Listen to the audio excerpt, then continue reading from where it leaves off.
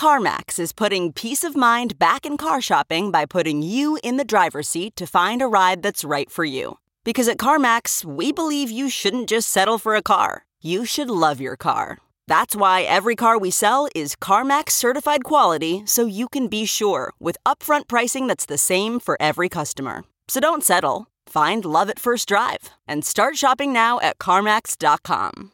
CarMax, the way car buying should be. Okay, picture this. It's Friday afternoon when a thought hits you. I can spend another weekend doing the same old whatever, or I can hop into my all-new Hyundai Santa Fe and hit the road. With available H-Track all-wheel drive and 3-row seating, my whole family can head deep into the wild. Conquer the weekend in the all-new Hyundai Santa Fe. Visit HyundaiUSA.com or call 562-314-4603 for more details. Hyundai, there's joy in every journey. Hi, everyone. Welcome to Dishing with Digest. I'm Stephanie Sloan, editorial director, here with Mara Levinsky, senior editor. Hi, everyone. So, Mara, tonight's the big night. The 48th annual Daytime Emmys are happening, and we will find out the lucky few who are taking home trophies. So there's been a lot of buildup this week to the main event. Last weekend, there was a mock ceremony of sorts where the presenters got glammed up and went on stage and announced categories and named all 5 winners so that it can be edited accordingly for the broadcast. Well, it was really great to see everyone out and about and dressed up again. And I really think it helped to build some excitement for the show. We're going to see presenters like Bold and Beautiful's Heather Tom, who plays Katie and won for lead actress last year. She also hosted a leading ladies dinner as opposed to the traditional lunch because, everyone's schedules are so hectic and it was so hard to coordinate something during the day. I love how Heather told us how excited she was to meet Jeannie Francis after all these years because, of course, who doesn't want to meet General Hospital's Laura? But it seemed like everyone had a great time and it was just nice to see the tradition continue.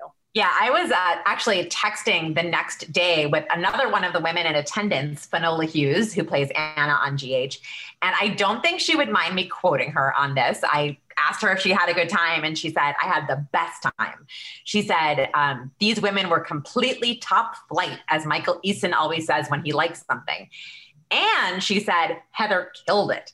So I think it is fair to say that if Heather Tom's day jobs as gazillion-time daytime Emmy-winning actress and prolific primetime director do not pan out, she could have a successful career as an event planner.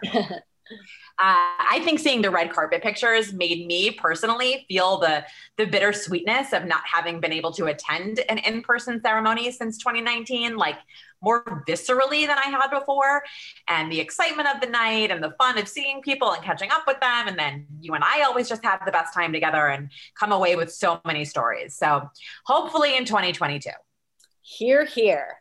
I mean, either way, tonight is the night to tune into CBS. Other presenters include Days' Jack Hay Harry, who plays Paulina, Deidre Hall, who plays Marlena, and Robert Scott Wilson, who plays Ben. From General Hospital, we'll see Cynthia Watros, who plays Nina, Donnell Turner, who plays Curtis, as well as Kelly Thiebaud, who plays Britt. From Young and the Restless, real-life duo Brighton James and Brittany Sarpy, who play Devon and Elena, will be there, as well as the Stafford, Michelle, that is, who plays Phyllis. And in addition to Tom, B&B will be represented by Jacqueline McInnes Wood and Tanner Novlin, who play Finn and Steffi. So soap alum Sean Kanan, who fans know as B&B's Deacon, as well as General Hospital's AJ, will present, and we'll also see All My Children alum Kelly Ripa with Ryan Seacrest. So bottom line, they're really trying to make it feel as glamorous and star-studded as possible. So yay on Mattis for that. Now, in our new issue on sale today, we have a big preview to a huge B&B moment. Carter and Quinn will be busted at the most inopportune time on the day of her recommitment ceremony to Eric. I feel like it was just yesterday that the two of them were kicking off their illicit affair, don't you? And Quinn finally gets a packed house for one of her weddings, and this happens. I'm very excited to watch.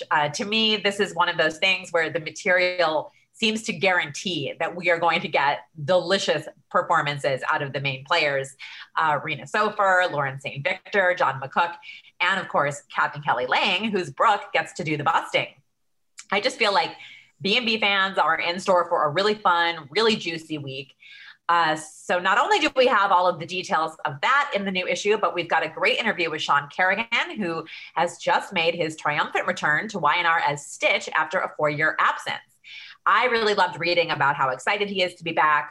And I know the news was met with a lot of enthusiasm for fans.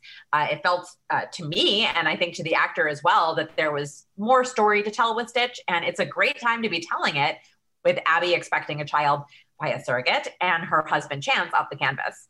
I mean, it feels like a sweeps week because we're going to see Victoria Konefal's return as Sierra, and GH's Jason and Carly will make a big power move. And then there's also some Days casting news to talk about.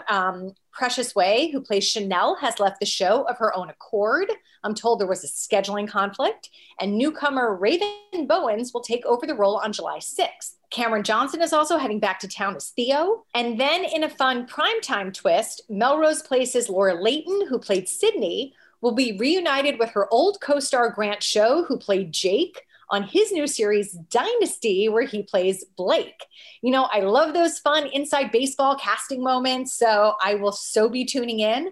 And we're also going to see Kiara Barnes leave B&B as Zoe on July 6th because she will appear in the reboot of Fantasy Island on Fox.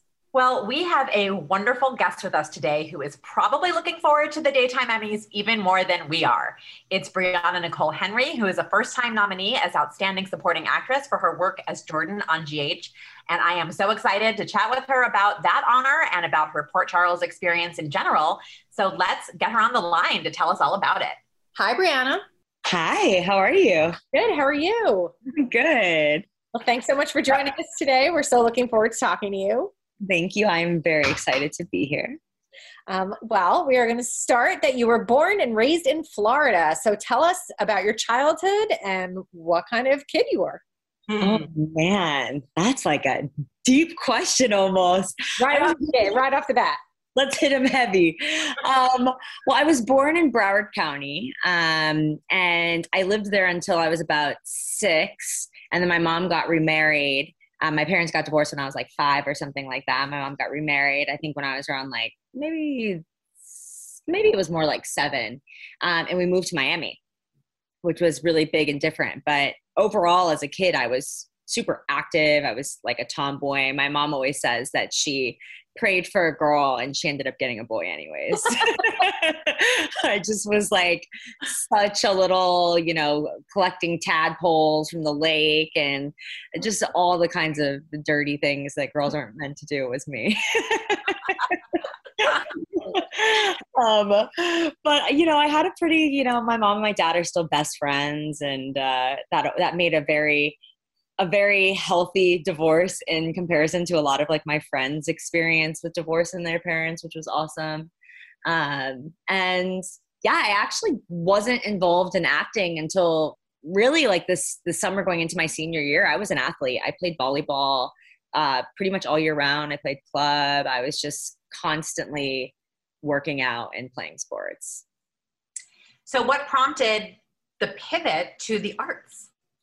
Yeah, it was kind of strange. So I was in this AP English class that I worked my ass to get into. I went to a public school until I hit middle school. And obviously, I don't know, maybe they weren't as good, but the private school I went to, the kids had just all been together since like pre-K, and they were all just so smart, so ahead of where I came in at. And so I was just constantly with tutors, and I now, being an adult, realize I probably just had a different way of learning that a lot of the time I think is overlooked when you're in a school setting. But then I just felt stupid, and I was like, I can't keep up with these kids. And so I worked really hard to get into this AP English class, and we were doing a poetry competition. And it was just reciting like really famous poets' works. And my teacher, Miss Smith, she was just like, I think that you would be really good at this, and I think that you should enter into the competition. And I did, and I think I ended up making it to regionals. It was this competition called Poetry Out Loud, and I did these 2 poems, one by Maya Angelou and one by Claude McKay. And it was the first time I had ever been on a stage in that capacity. I mean, I guess debatably as an athlete, you're kind of on a stage, but in a different capacity. And I just kind of fell in love. I loved the interaction of, you know, being able to say something and perform something and to see people very obviously being moved by it.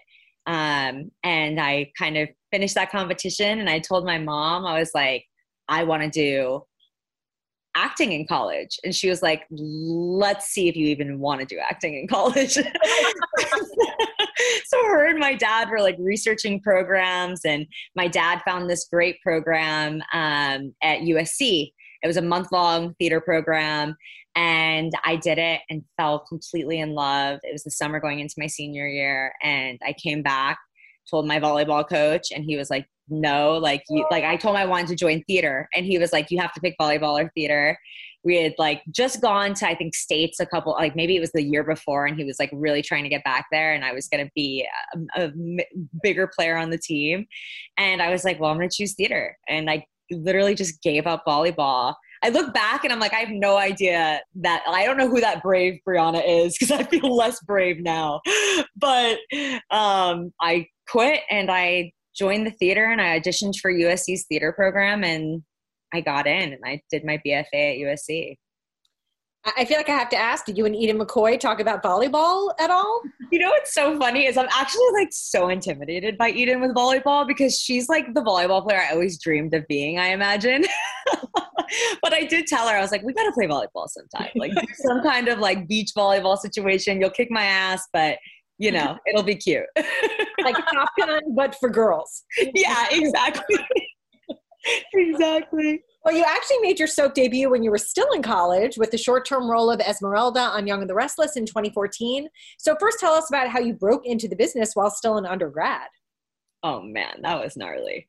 I mean, I just remember, it's so sad. I've had this question come up before in my career, and I can't remember the actor that came to USC, but you know, USC was great that they had all these alumni come and talk to us and kind of talk about, you know, being a working actor and blah, blah, blah. And this gentleman who was a working actor, he, like, the bit of information that I'll never forget is he was like, don't wait until you graduate to start auditioning for real, because it's going to be really jarring and heartbreaking if you wait that long.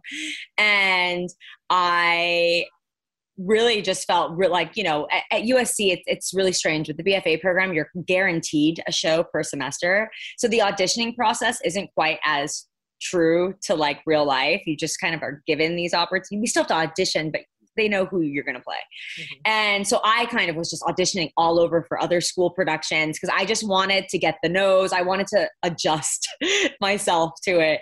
And I actually was on a date going to another senior showcase for a friend, and I ran into my manager that I'm not with anymore, but I was with. And he came up to me and he was like, are you an actress? You're captivating. Do you have any shows coming up? And I was like, I'm on a date, but like, yeah, I do have some shows coming up. And I had just booked the lead in one of our school shows that I actually had to audition to get. And, I didn't think I'd ever see him again. And he came and signed me. And that was kind of how I ended up getting to Y&R. And it worked out perfectly, because my professors were really intense about us not working while we were in the program. And it just so happened, I think I shot 16 episodes on Young and the Restless. It was only supposed to be like a 2-episode gig. And every episode I shot was on a day that I didn't have class my senior year. So it was like kind of perfect. They wrote me off the show because I had to go do my senior showcase in New York. And they were like, we need you for 4 episodes. And I was like, I'm going to get my degree. So thank you so much for the opportunity. I hope your date was impressed. I hope he was. Maybe he's more impressed now than he was. So Esmeralda was a friend of Summer's and a short-lived love interest for Devon.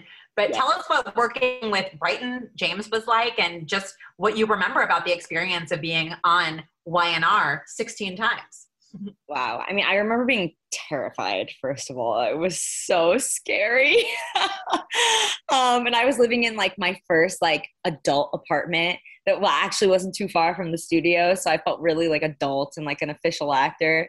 But I remember the day I met Brighton, the first time I met him, we were both in robes because we had this like intense makeout scene that we were going to do in like some sauna or something. And I just remember us being like, hi, I'm Briana. Hi, I'm Brian. And we just blocked and like, you know, he had to pick me up and everything. It was very, it was a lot for, for our first love interest interaction, but he was so nice. He's so kind. I mean, him and I, every time we see each other, it's just such pleasantries. He was a great first boyfriend to have professionally, I think. And I just remember them moving fast. I mean, I think that I was so overwhelmed by college anyways, that anything else that was overwhelming just kind of felt just as stressful. And, you know, I do remember one of the, I can't remember exactly who it was. It was like a producer. It was somebody that was on Y&R. And I remember them coming up to me one day and they were like, you're kind of too smart for this role, huh? And I was like, you're not wrong. I appreciate that.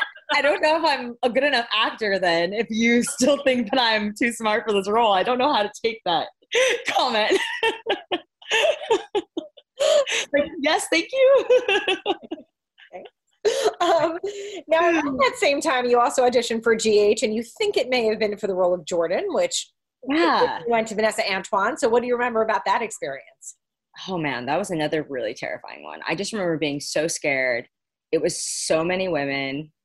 I remember Stacey Dash was testing with me, which was kind of ironic because I'm pretty sure she was much older than I was at the time. I mean, still, but like, especially then, I think I was maybe like 19 or 20 years old or something like that.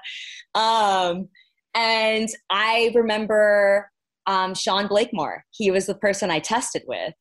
And he was so nice, so kind. He like calmed me down. But I remember it being a gnarly experience because we were all up on the sound stage, which was actually different than the way that I tested for Jordan this time around. But we were all up on the sound stage, and I remember, you know, they have all the TVs on the like roof of all the sound stages, so you can actually see all the performances and stuff.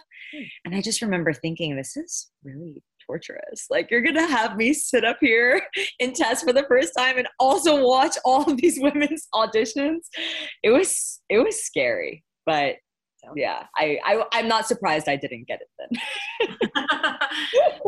Well, I remember you telling me that you graduated from school feeling very confident about being a working actor, especially, I think, probably given the experience on The Young and the Restless. Yeah. And then you graduated and it got pretty quiet. And you told me that hurt. So tell us what that period was like for you, how you got through it, and how you ended up, I guess, pivoting at that point into the world of fitness for a while. Yeah, man, those were like some dark months, honestly. I was kind of in like a really problematic relationship that I had kind of started at the end of my college experience. And I was kind of going through that breakup. And I thought that I was going to be able to book something right out the gate. I felt so good. And, you know, I got an agent at a showcase because I was on Young and the Restless. And it was just so quiet. A lot of people, the note I kind of kept getting was that she feels green, which, you know, felt so insulting then. And I think now that I'm not green, I can understand what they meant by that. You know, it's always so ironic in the industry. They're like, she's green. And it's like, but in order for someone not to be green, you have to like give them the opportunity to show you that they can give you more than that. But, you know, I ended up, I was a SoulCycle rider, like fanatic. And even in college, I think I started like my sophomore year of college.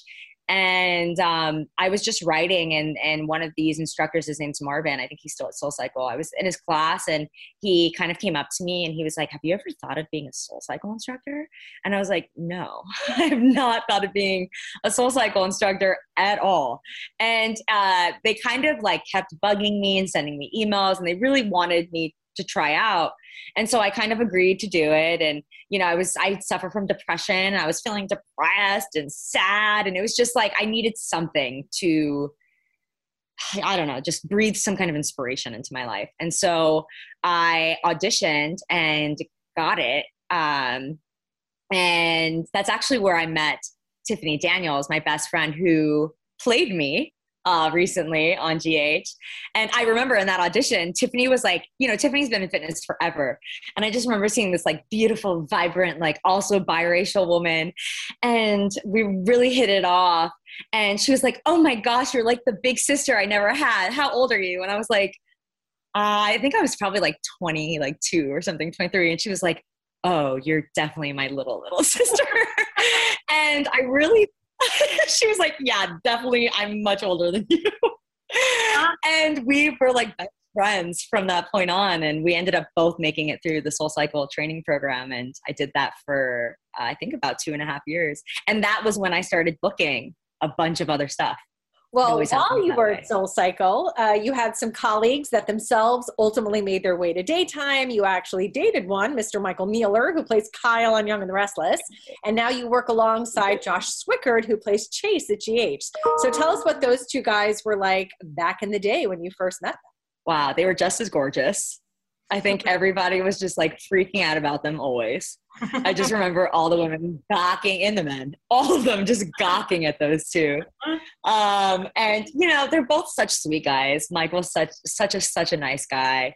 And Josh too. I mean, they were kind of adorable because they're just like best friends, and they're both so beautiful that you're just like, this is a lot of really sweet, humble beauty in like one space as best friends. And it was really cool because the day that I went to go test for the recast of Jordan, Josh was there. And he was like, Briana? I was like, Josh? And we hadn't really spoken because after Michael and I broke up, of course, you lose the friendship with the other one because they're best friends.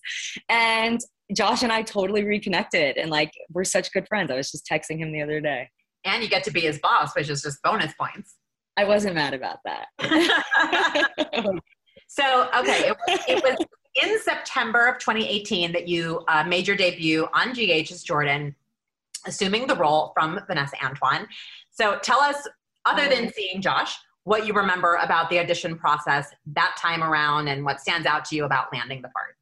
Yeah, I mean, I remember feeling much more confident this time around. I really didn't think I was going to get it. I thought age-wise, which like, if we're being honest, age-wise, it still doesn't make sense. Like, I think Jordan's probably in her 40s and I'm 29 years old. So, Hollywood.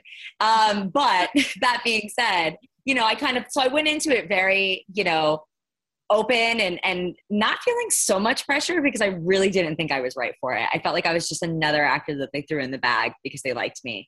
And it's funny. I remember seeing Vanessa that day. I remember walking into hair and makeup and she was like sitting in a chair and she just kind of like smiled at me and she was very friendly. And Donnell seems to remember that like in the rehearsal of that audition, I kissed him. I can't say that I didn't. I don't remember doing that. I mean, I may have been like too nervous and like didn't really know whether we were supposed to like actually do the kiss during rehearsal. So there's a chance that I did. I have no idea. But he recalls that being the case. And, Donnell was very welcoming that day too. He was really sweet to all of us. And yeah, I kind of was just like sussing out the competition and, I don't even really ever think of it as competition. I just think there's like space for all of us. So I was just kind of being friendly and nice to everybody. It's like one of us is going to get it and it'll be awesome. And I remember the audition went pretty well, although I didn't think it went that well because I left and I remember walking out with Paulina, who now plays Valerie. And she was like, oh my God, like I felt like I had such great chemistry. Like it felt like a great audition. And I didn't necessarily feel that way. And I was just like, oh, that's so good. Yeah, it was like awesome. Like, and I remember calling my dad. I went to go pick up food on my way home and I called my dad and he was like, how did it go? I was like, well, I definitely didn't get that one. I was like, so, at least it's experience. I was like, I tested for another thing. Great. And he was like, yeah, well, at least you got another one under your belt. And then, a couple weeks later, I got a call from my agents and, when they all call together, it's usually good news. And they were like, you got it. And I was like, are you sure? They were like, yeah, you got it. I'm the same age as the actor playing my son. Are you sure? I got it. I think the first thing I said to them was like, they know how old I am, right? He was like, it's a soap opera, Briana. They don't care. I was like, okay. You're wise beyond your years. That comes through. Exactly. Yeah, I think that and like the slightly deep voice helps me out. Well, tell us about the note that Vanessa left for you. Oh, it was so sweet. I remember walking into the dressing room. I think it was maybe my first day of shooting that I found. I actually have it in my journal still because I just thought it was such like a note for myself of how to treat someone that's coming into a space. It was just really welcoming, and it all it said was, hold it down, sis. And it was like on a little napkin or something. Very, very, very sweet. And I haven't actually ever seen Vanessa in person since that day. So maybe one day I'll get to thank her for leaving that. Mm-hmm. I certainly hope so. So you took over as Jordan during what I think was like a hard time to come in as a recast in terms of her storyline, because it was right on the cusp of the Jordan and Curtis wedding. And that, you know, certainly I think was envisioned as like a payoff to fans of that couple. But of course, you weren't the Jordan that had played out the courtship leading up to the wedding. Do you remember feeling any pressure, like be it internal or external, to kind of find that connection with Donnell as your leading man, like quickly in an accelerated way, given that? Yeah, I remember definitely feeling like we needed to have some kind of chemistry. To be honest, the fans were pretty brutal to me, I feel like, until like last year. I feel like I just won them over like yesterday. So, you know, I think that I learned very quickly that Vanessa was loved. And, you know, she's a great actress, so I totally understood why. And I kind of just had to go into it knowing that I wasn't going to bring what she brought and that I was going to bring something different, and that wasn't worse or better. It was just different. And, you know, I think the wedding, I could understand from a fan's perspective how that could have felt kind of like you got jibbed. You know, it's like this big, beautiful wedding. I think it was one of the, it had been a long time since we have had a Black wedding on daytime TV too. So it was like kind of this like big monumental thing that was happening for the first time in a long time. But, you know, Donnell was always really patient with me, entertained all my annoying questions about like every storyline that him and Vanessa had ever had. And, you know, even to this day, like, you know, anytime I'm needing to connect with him, when we were doing the divorce scenes a couple of months ago, you know, it's hard. They need you to cry, and they're cutting, and they're, you know, there's a 10-minute break between, you know, you're trying to like keep tears coming out of your eyes. And we were about to start again, and I couldn't cry. And I was like, Dee, hold my hands. And we just like held hands for a minute. And then I was like back into my tears. So, you know, I feel like that speaks to kind of the bond. Love that. That's awesome. Now, did your age feel like a hurdle at the beginning? Oh, it still feels like a hurdle. I think it still feels like a hurdle sometimes. I mean, less now for sure. You know, I think I can barely imagine having like a 4-year-old right now. So having like a 23-year-old from like, you know, graduating med school or however old TJ is, like, I was like, you know, guys, never even been pregnant. Like, that's quite a leap. But, you know, I think I had to like really work on like the way I would touch Taj, because it's like, you can't feel like my lover because you kind of look like you could be my lover. So let's make sure this feels really like maternal and not anything other than that. And so it definitely, with Donnell, it didn't affect me really at all. But more so with Taj, or with the TJ character, was where I found when we did like mother-son scenes, I really had to kind of drop into just some kind of maternal love and, you know, envision. It doesn't hurt that we kind of look like each other. So sometimes I kind of like envisioned him more as a brother, truthfully, probably, than like as my son, to kind of just drop into something more honest. But yeah, it was hard. Now, I've had the distinct pleasure of interviewing your beautiful mother for a Mother's Day feature that we did in Soap Opera Digest, and I learned that General Hospital was on the menu in the household, and that she is quite a Sunny Corinthos fan. So please tell us what it was like to bring your mom to the set and introduce her to Maurice Benard. Oh, it was so cute. Honestly, I felt so cool that like she was excited about somebody that I could actually introduce her to. And you know, Maurice is such a charmer. He's so sweet. He's so like, he just gave her so much attention and presence. And we were in the hallways of GH downstairs where the dressing rooms are. And we kind of chatted with him. I think it was for like something like 15 minutes. Donnell was there too. And when we left, she was like, he's so beautiful still. I was like, he's a handsome man. He's as handsome as he is charming, that's for sure. And the dimples. I mean, what's a girl to do? That's right. I mean, get out of here. Yeah. His son Joshua is like, you know, good on him to have such a cute dad. Like he's definitely going to be able to go to him and be like, Dad, teach me how to get girls, you know. Teach me how to be a charmer like you.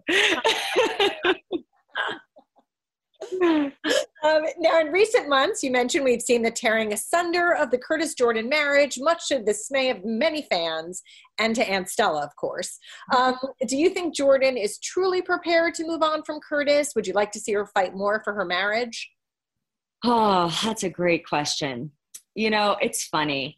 I don't think Jordan has moved on from Curtis. I think that she deeply loves him. I think that, truthfully, as the actor and as Jordan, I feel confused as to how he could have so quickly, especially being in, you know, he's not a florist. You know, he's a detective. So he also knows a thing or two about secrets and why we keep them. And, you know, even when Vanessa was playing Jordan, I imagine there was a lot of lying going on. And I would have expected more of an upset about some kind of marital lie that I told rather than a work-based lie.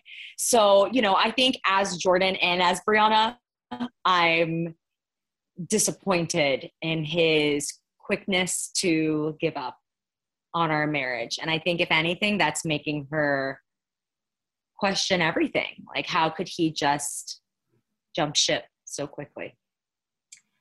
Now, I have to say, I have seen some confusion among the Twitter viewers of the show about just how upset Aunt Stella was. What do you think about her Team Jordan perspective all of a sudden? I kind of love it. I mean, personally, it's so nice to not be on the receiving end of Renee Watson hating me. So I am here for it.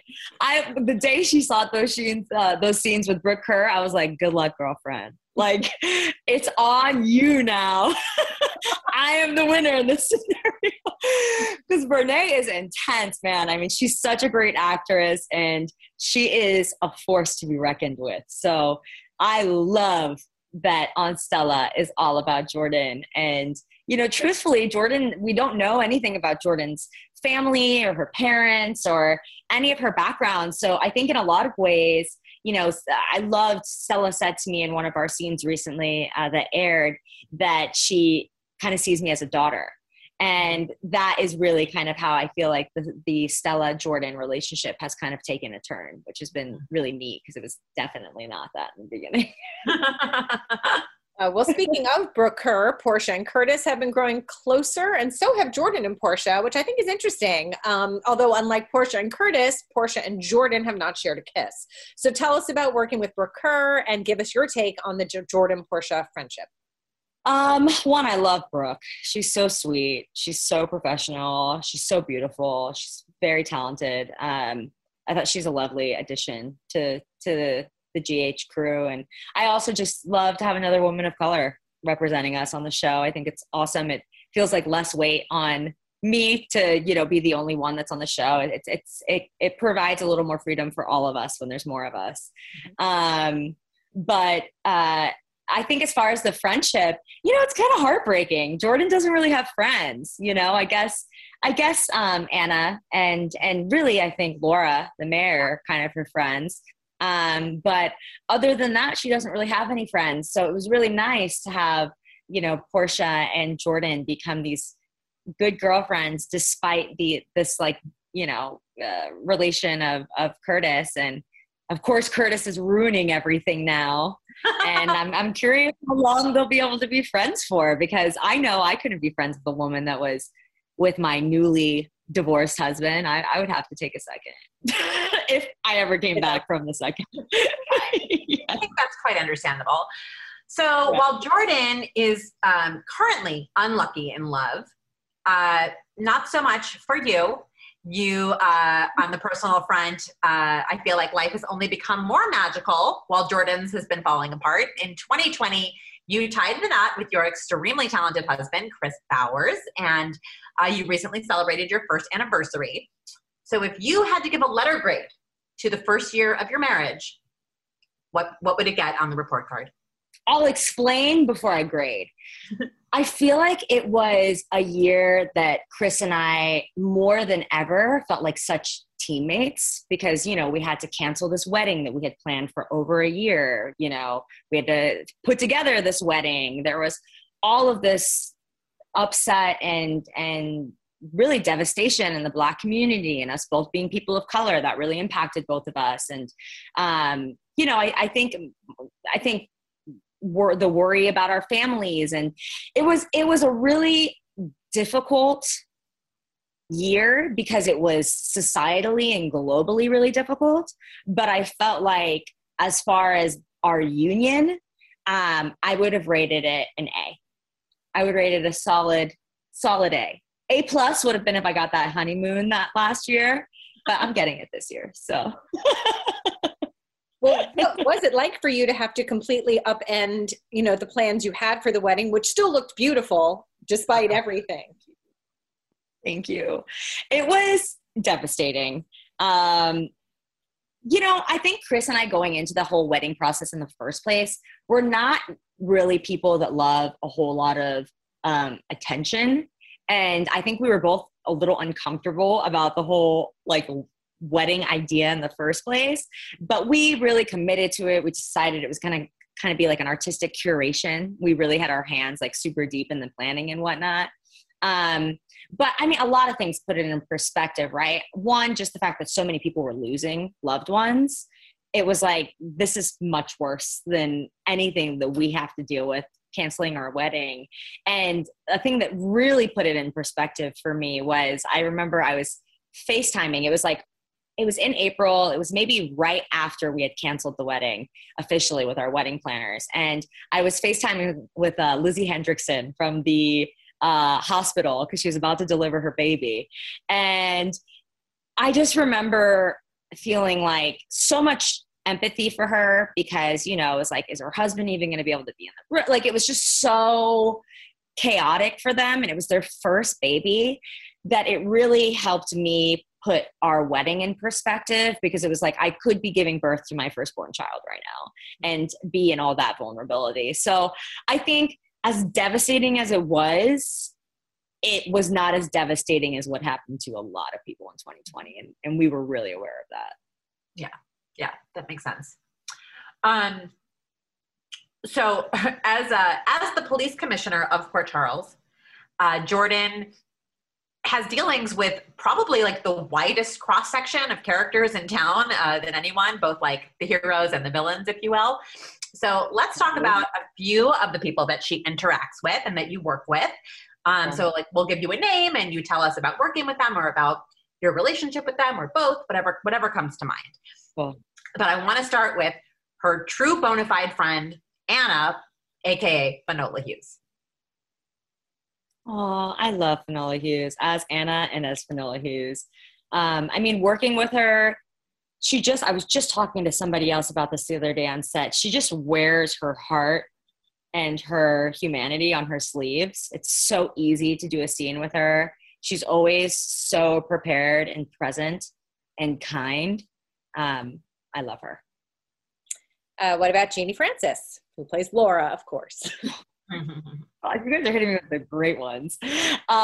Jeannie Francis is another one. I mean, again, like I can almost say the exact same thing about Jeannie Francis as I could say about Finola Hughes. I mean, she, well, one, I love just Jeannie Francis commands so much presence just as she is. she's just such a seasoned pro. And again, another one that can drop into such a state of empathy and just vulnerability that is so admirable.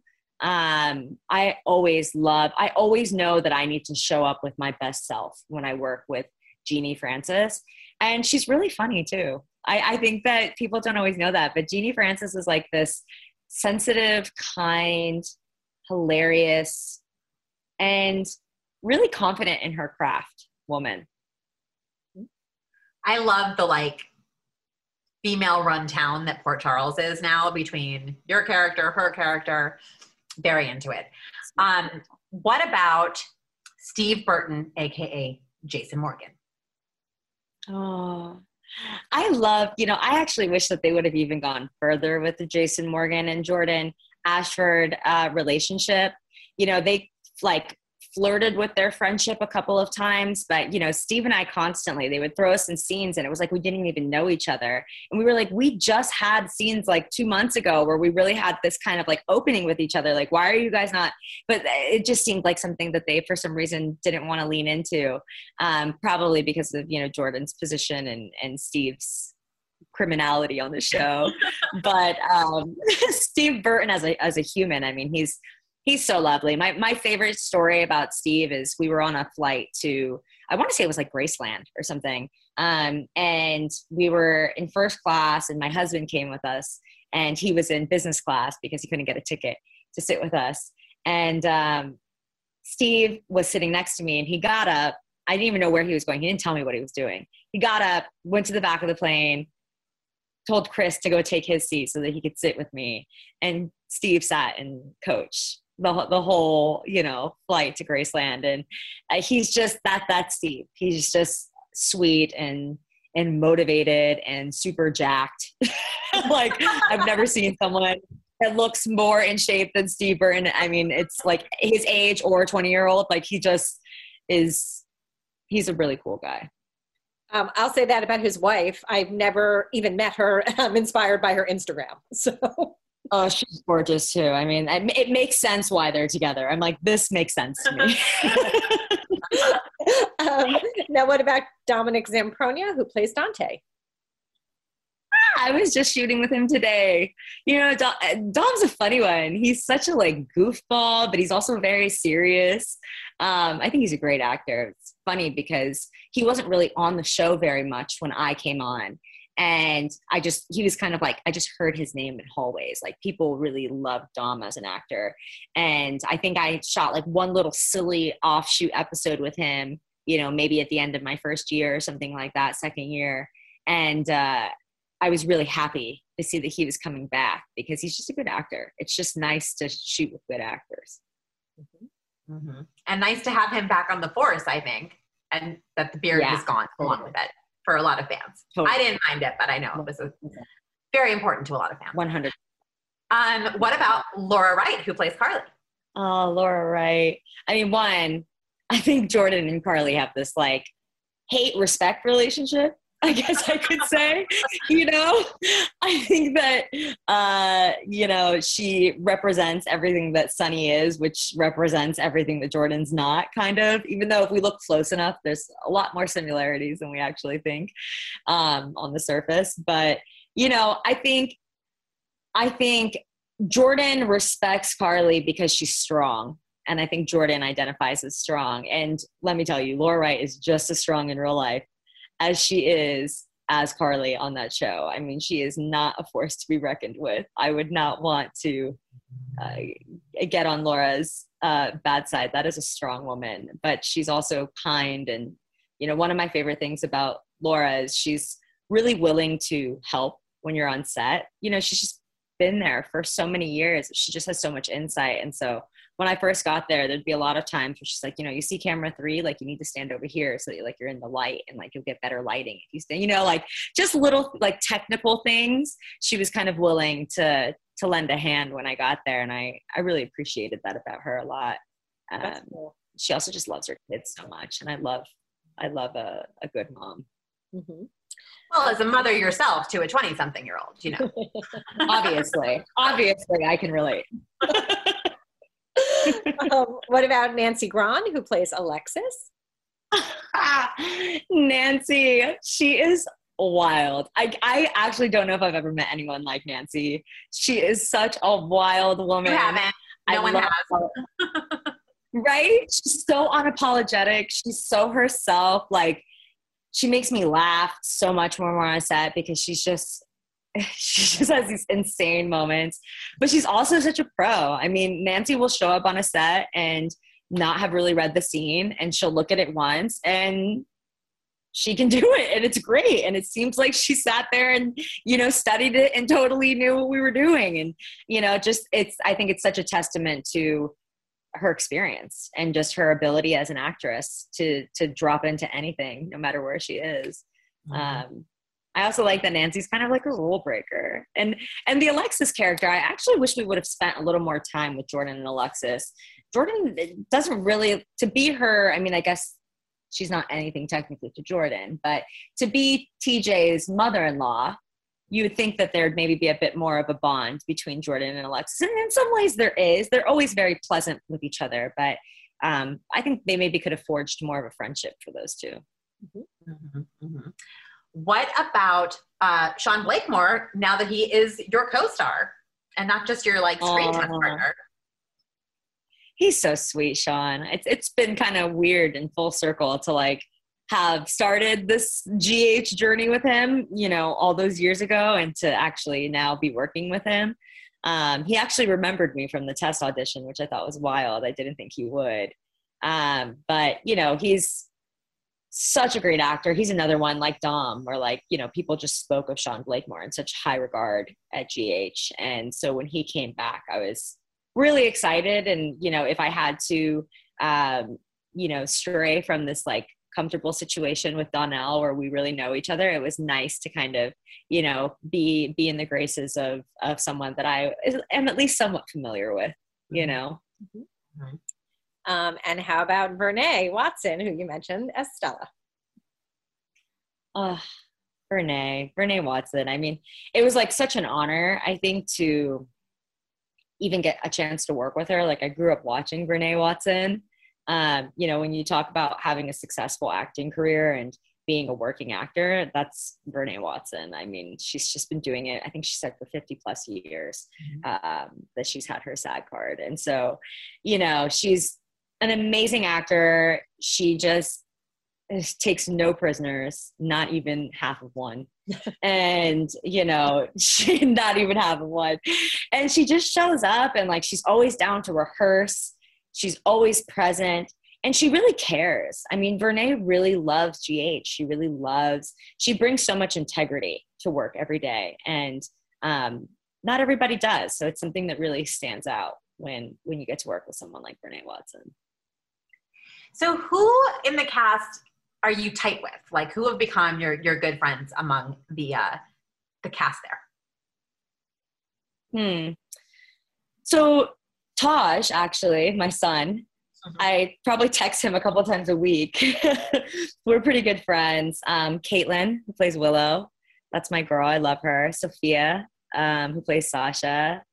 Cassandra, Terry, even though I don't think Jordan and Terry have ever spoken. Me and her pretty good friends on the outside.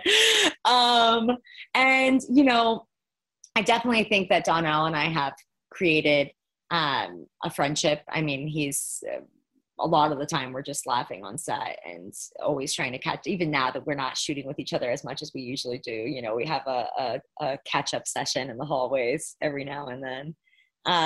But I would say that those are kind of my heavy hitters that I'm really close with on the show. And I actually am still really good friends with Paulina, who plays Valerie. Her and I stay in touch quite often as well too. Yeah. And clearly Lizzie Hendrickson, and I know you're friends with Tamara Braun also. Yeah, Tamara and Lizzie, those are my babes too. I just went on a walk with Tamara the other day to catch up because I hadn't seen her in over a year because of the pandemic, but her and I were FaceTiming all the time over that last year, constantly in touch. And the room I probably hang out the most at GH is probably Caitlin's, if I ever do, hang. I'm kind of introvert when I'm in that space. I'm just kind of like cozied in my room reading a book. But the other day I heard Caitlin and I think Sophia talking in the hallway, and I heard them go into her room because she's right next to me. And I went and knocked on the door and I was like, I'm so tired of being by myself. Can I just come in here for a little while? And we all just like were hanging out. Sophia with her like beautiful, belly. It was cool. That's awesome. Now, a lot of Jordan's story over the past year and a half or so has been tied up with her efforts to bring down Cyrus Renault, which we know she was finally able to do in recent weeks. So tell us about your experience of working with Jeff Kober. Oh, man. I think Jeff is probably one of my favorite people I've gotten to work with since I've been on GH. He too is such a great actor. I mean, I'm now realizing how GH just has great actors, because I think I've said that about every single person that we've talked about. And I mean it. I mean, Jeff is just, though, you can tell he's a theater actor. He's just like, so in his voice, he cares so much. He was constantly trying to find the humanity in Cyrus, which is always a sign of a good actor, because if you just lean into the villain, that's not really realistic. And truthfully, I feel like I've done some of my best work with Jeff. I think that I always really wanted to level up to what he was bringing when we were on set. And the episode's actually just aired, so I can talk about it. But when he's holding Portia hostage with Trina, I was on set when he taped all those scenes with Laura in the house, and they had that emotional brother-sister moment. And I won't use the profanity that I used not profanity, the explicit language I used when I was on set. But after his scene, I kind of just like started clapping. I was like, you better go get that Emmy nom, Jeff. Because it was just like, so like when you see good acting like that, it just like makes me so hyped up. I was just so obnoxious. I was like, I'm sorry. But I just like couldn't even help myself. Like Jeannie and Jeff, it was just delicious. So good. It was so good. Well, speaking of the Cyrus storyline, your work in it, I know that it was pretty well represented on your Emmy reel this year, which brings us to the not so tiny matter of your Emmy nomination. So congratulations from both of us, first of all, and tell us the story of how you found out. Oh, I knew that it was being announced on the day that it was announced. I just kind of lost sight of it in the last, like the 24 hours leading up. I just wasn't even thinking about it. I submitted, even though I kind of thought it was a long shot. And my husband came running into the room before I was like, I think I was still on like my silk like head wrap, like barely awake, the windows were all closed in our room. And he comes running in and he has like tears in his eyes and he's like, you got nominated. He's like jumping on the bed. And I just was so excited. I was truthfully so humbled and surprised. I wouldn't have thought. It was awesome. Well, what does it mean to you to be on the list? I mean, it's such an honor. I came on this show and I kind of said to myself, like, that would be the most wonderful thing that I could achieve. I think being on this show, and not even the win. I mean, the win would be lovely, of course, but the nomination itself is just, getting recognized by all of these people that don't know me and that thought that my performance was worthy of being, with Tamara and all these, Marla and just Courtney, all these just amazing women. I couldn't even truthfully believe it. And especially being a woman of color, I did a little research and there's just not a whole lot of us that have been, there's not a whole lot of us that have won, for sure. But because there's not a whole lot of us to begin with, there's not a whole lot that have been nominated. And so, it really just the idea that I could be now pulled in with women that really paved the way for me to even exist in this capacity in a space like this, I feel honored. And like I couldn't have asked for anything more having been on the show. Well, that's very sincere, Briana, but now I'm going to be sarcastic and ask you, because your husband has a daytime Emmy, so there's one in the house. Have you held it? Have you practiced? Have you felt how it might feel to hold it? Can I tell you, I literally practiced with his Emmy. And I did my speech in front of him multiple times because I just needed to like get an idea of what it felt like. And, you know, it's pretty cool. I would not be mad if I had one in our house. And, you know, I think that he was so excited too, because, you know, as you know, Chris is just, his career has just like exploded with beauty and opportunity and acknowledgement. And I think that he's actually relieved that a little bit of shine is being taken off of him and thrown onto me when it comes to this nomination. So, you know, it would be very cute for our two Emmys to be sitting next to each other if I won. Bookends, married, it's all happening, you know? Right? He's a good I know my mom always gets mad. His Emmy is like on our bookcase in our piano room. And, you know, I do my self-tapes in there. And so, you know, no disrespect to the Television Academy, but I like had a hair tie on like one of the wings. Like it must've been one that like I just threw off like during an audition. And my mom came over and she was like, "Is that a hair tie on Chris's Emmy?" And I was like, "Yeah, whoops, I must have forgot to take that off of that." So, you know, I'll treat mine with more respect. This is another question I have. So Chris kind of keeps getting nominated for these huge awards. And so you've been to a lot of huge, crazy award ceremonies. What has been like the most wild or fun like memory that you have from being at the Golden Globes or the Oscars or the, you know, SAG Awards? I mean, you've been to a lot of big deal things. Yeah. Honestly, it's terrifying. You know, it's very difficult to prepare for something like that when nobody cares to dress you or even cares that you are going to be there. So, you know, I think hats off to like all the women that are getting ready for those events because it's not easy.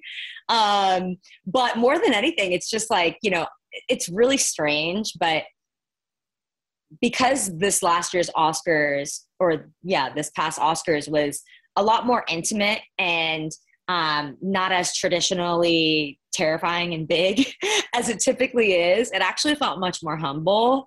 The event that really stood out to me was the Oscars the year that Green Book won the Oscar for Best Picture.